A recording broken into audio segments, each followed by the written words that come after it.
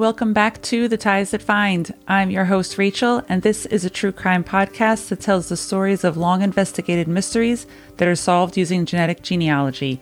As a disclaimer, I'm in no way affiliated with or sponsored by GenMatch, Parabon Nanolabs, or the DNA Dope Project. In this episode, we're going to cover the brutal killing of Scott Martinez, a single father in La Mesa, California, in the summer of 2006. And later, I'm going to tell you about a John Doe who the DNA Dope Project is currently trying to identify. Scott Martinez's murder is especially horrendous, so let's settle in and begin.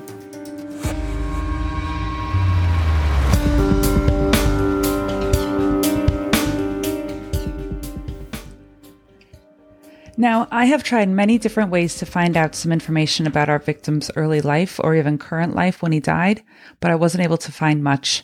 I couldn't even find out what his occupation was when he died, but we do know that he had two daughters, Angelina at 25, and another daughter that was just a toddler when he was killed, and they both loved him very much. Scott Martinez was born in 1959 or 1960, and he was 47 years old when he was killed. In the summer of 2006, Scott is a single father and living in his own apartment in La Mesa, California. This is about 9 or 10 miles outside of downtown San Diego, but it's a pretty big city on its own, and it has a population of about 55,000 people at the time. It's the early morning of June 17th, 2006, when Scott comes home to his apartment and is immediately attacked by someone. Some man is stabbing him and slashing at him over and over, repeatedly, and plunging the weapon that he's using into Scott at least 3 times so deep that the blade comes out the other side of his body. Once the attack is over and Scott is dead, the killer decides that he needs to clean up before he leaves the apartment. So he goes to the bathroom and wipes himself off with toilet paper. While he's doing this, though, he hears the front door open. Someone is coming in. The killer is able to make it to Scott's bedroom, rip open the screen in the window, and jump out and run away, but he does leave his blood smeared on the window ledge, as well as the toilet paper behind that he was using to clean himself. So it was actually 2 people that came into the apartment. Now, I can't find their names, but one news article says that it was a male and a female, and the female had a key to Scott's apartment, and the other was a male friend of hers. And they find Scott, and they take in this horrendous murder scene. Could you imagine walking into a friend's apartment, and you see him laying there on the floor, blood everywhere. Who knows what else you're looking at. And according to the article where I see these 2 people mentioned, the male friend didn't like police and he didn't want anything to do with being questioned about this. So they discuss it and they decide they're going to leave the apartment and not say anything, and they don't call the police. And this man that came with Scott's friend to the apartment, he actually was able to stay away from the whole thing and wasn't even interviewed until years after the murder. Well, it wasn't until the next day on June 18th that the female friend decided that she was going to call the police about it, and it was only then that Scott's killing was made known to the public. When they processed the scene, the police found the murder weapon right away. It was laying right there on the floor next to Scott. And it was a 3-foot decorative sword. Oh, can you imagine? And it would later be determined that the sword belonged to Scott himself, and it was, quote, heavily bent in the middle during the attack. Ugh, what a brutal, brutal way to go. Now, the coroner's report will conclude that Scott had been slashed and stabbed more than 30 times by his attacker. But what about the other blood or other DNA evidence that they could do something with? Well, police did find the toilet paper and the blood smears on the window. So they took all the samples of all the blood and all the other evidence that they could find, and they tested it for the DNA. And the lab was able to isolate 2 unknown males that had bled in the home at some point in time that were not Scott's blood. And within a month, San Diego County Police criminalist Connie Milton was able to submit the DNA profiles to CODIS and other databases to see if they could match anyone in those systems. But unfortunately, there were no hits. Of course, friends and family members were interviewed about who could have done this or why, but there were no leads that came out of any of the questioning. Now, over the years, many suspects were identified and tested against the DNA that was found at the Martinez murder scene, but no matches were ever found. And so the case went cold, but Scott's family and the police are never giving up. And the DNA found at the crime scene, those profiles are being run through CODIS constantly, but no hints ever come back. In 2016, a new detective comes on the case, and his name is Detective Ryan Gramillion. At the same time, they're trying to run new DNA tests on the evidence that was found at the scene. Because of more recent advances in DNA technology, they're hoping to have more hits because they're having a more thorough results come back. Unfortunately, there still aren't any hits that come back. So it was in early 2018 that the Golden State Killer's identity was discovered, right? When Detective Gramillion hears of this, he decides to ask his department if they can call on Parabon Nanolabs to help narrow down the suspects in the search for the murderer of Scott Martinez. And now keep in mind, while these genealogy investigations done by Parabon are insightful and needed, they are not cheap. Many times they need a fresh sample from the evidence of the crime to be able to create a new profile. This kind of DNA testing is much more thorough than other types of DNA testing that was done in the past, because the lab needs to be able to isolate so many more different parts of this DNA than had been done before. And this can cost thousands of dollars, and that's before they even get the results back. After they get the results back, they're hoping that they're going to be able to actually use those results, that they're going to be thorough enough. Once they get the report into a site like GEDmatch or another database that's public, this is the part of the investigation that actually does take a lot of time and money as well. Because remember, not all genealogists work for free. In this case, the profile was extracted and it was able to be uploaded into GEDmatch in September of 2018. And the genetic researchers were able to discover a hit. The suspect was likely a second or third cousin to the female user of the GEDmatch database. The researcher working the profile contacted this matching relative of the suspect, and then the next chapter of the work began. They had to figure out how the now known relative was linked to the suspect. Did they share the same great-grandfather or great-grandmother? Was it on the relative's mom's side or the dad's side? Was the suspect related to this person on his mom's side or his dad's side? Who knows? There's so many questions. And how many branches or twigs even of the family tree do we have to go down before we can find out? Well, I wasn't able to find the genealogist's report on this case, and I'm not sure if it was only Cece Moore herself or a whole team, probably a whole team of hers that did different parts of the footwork, but eventually they were able to come up with the name of the suspect to give police. And in 2018, in October, Parabon gives police the name of their most likely hit on the DNA profile that they had given them, and the police department was shocked. This name had actually never been on the list of their possible suspects. But Detective Gramillion immediately started digging to see if this man was in the area at the time and if the details of his life made him a possible or plausible suspect in Scott's killing. This suspect was 26 years old at the time, and he was actually living in La Mesa. Over the course of time, though, this suspect had actually moved to a suburb of Portland, Oregon.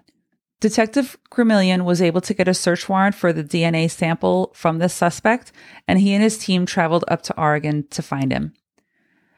On January 9th, the owner of the DNA left behind at Scott's murder scene was picked up and brought to the police department. They told him that they wanted a sample of his saliva, and he didn't want to give it up. But then as soon as they showed him the search warrant, he had to. And so they got the sample, and then they sent it directly overnight to the crime lab in California. And the next morning, as soon as the San Diego Police Department got the sample, it was immediately tested and against the profile that they had stored all these years, and it was a match. And on January 10th, 2019, police announced the arrest of Zachary Bunny in Portland, Oregon for the 2006 murder of Scott Martinez.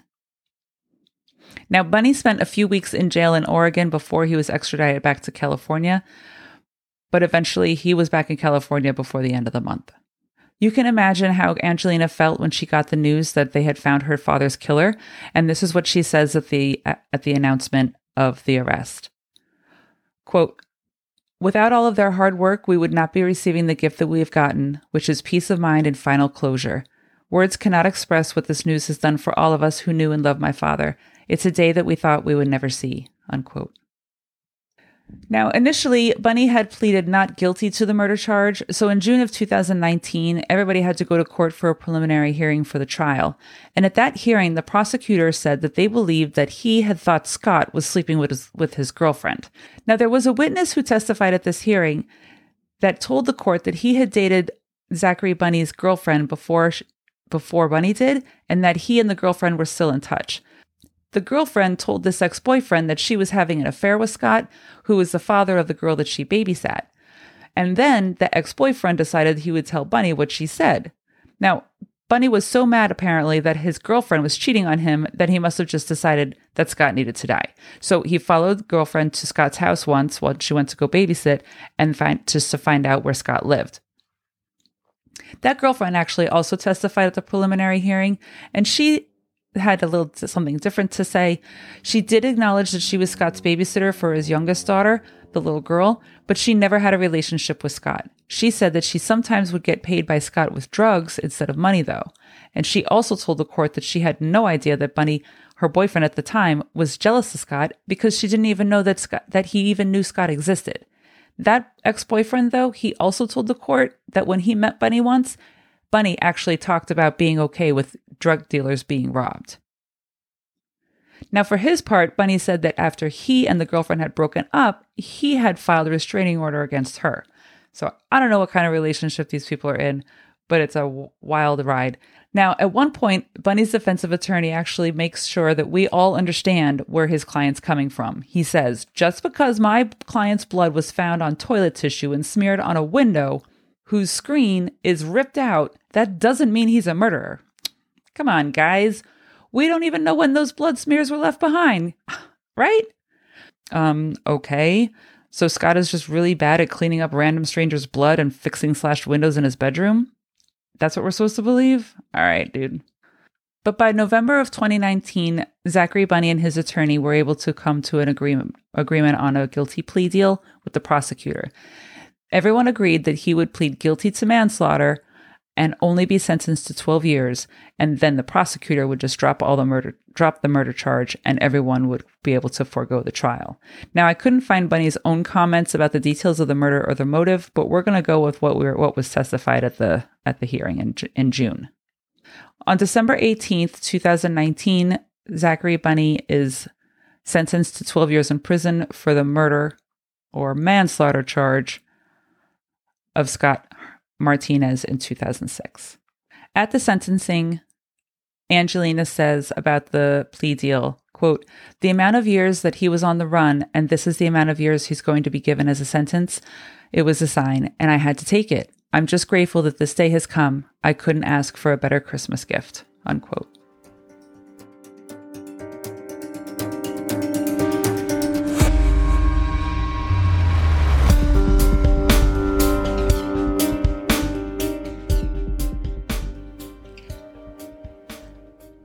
Now, I want to finish this episode with a story about a body that was found in the Atlantic Ocean in 2000. This case has been funded and is currently being researched by the volunteer genealogists at the DNA Doe Project. The DNA Doe Project is a volunteer-run organization that does the same kind of research that goes into solving these cold cases, the murders or the rapes. But here, they're finding out who a person actually is. And there are 3 steps to these investigations. The first thing is to be able to raise enough money to fund the DNA testing. Then they need to get the DNA testing done and upload it into GEDmatch. And then finally, once it's in GEDmatch or some other public database, they have to create a family tree with any hits that they come across. And that can take a lot of time because remember, it's not just calling the person that's a match, that's a distant relative. It's also going through local newspapers and obituaries and notices and Facebook profiles and getting in touch with people and having those people cooperate. Now, this profile of this John Doe is on the active page, which means that his case has been fully funded and they've been able to create a profile for him and he's been uploaded into GEDmatch. Right now, it's just going through the research stage. So hopefully the more people that have their profiles opted in, the quicker he'll be able to get discovered and identified. And his name is the Jonesport John Doe. Jonesport is a coastal town in Maine, pretty far north of the state. It's about an hour's drive from the Canadian border. At the end of July in the year 2000, about 30 miles off the coast of Jonesport, the remains of an elderly man were found floating in the water. And he was almost unrecognizable from decomposition and animal and insect activity, but his body was still intact. John was wearing a white undershirt, a blue long-sleeve knit shirt, and a pullover, but there aren't any mention of the kind of pants he was wearing, so I'm not positive he had pants on, but he did still wear 2 socks on each foot. He also had a Casio watch on his left wrist. The autopsy revealed that John had died about 2 months prior to being found and had a number of heart problems, and they also believed that John was a pipe smoker. As far as his physical attributes, they believe he was about 60 to 65 years old, Caucasian, about 200 pounds, and 5 foot 11 inches. He had brownish hair and hazel or green eyes.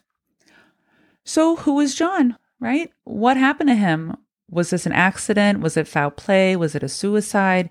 Did he take himself out there, or was he with someone else?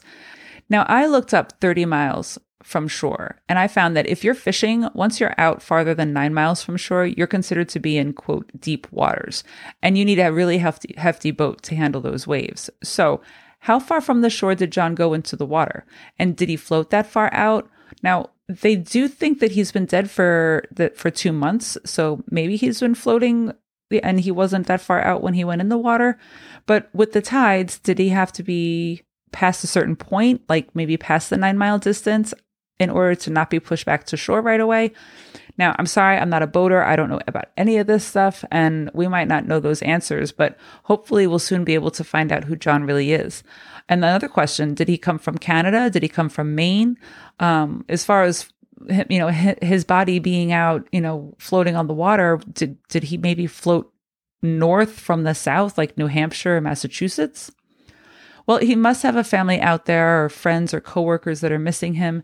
And John's case has been being researched since 2019, and they still haven't been able to figure out who he is. So hopefully he does get his name back soon.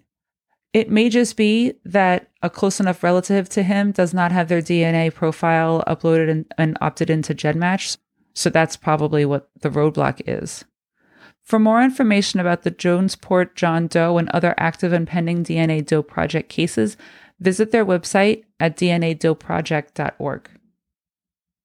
Thank you for being here today and listening to this case of Scott Martinez and the Jonesport John Doe. These are just 2 more reasons to consider opting in at GEDmatch. You can find me at Instagram and Facebook at The Ties That Find, and you can find sources on my website at thetiesthatfind.com.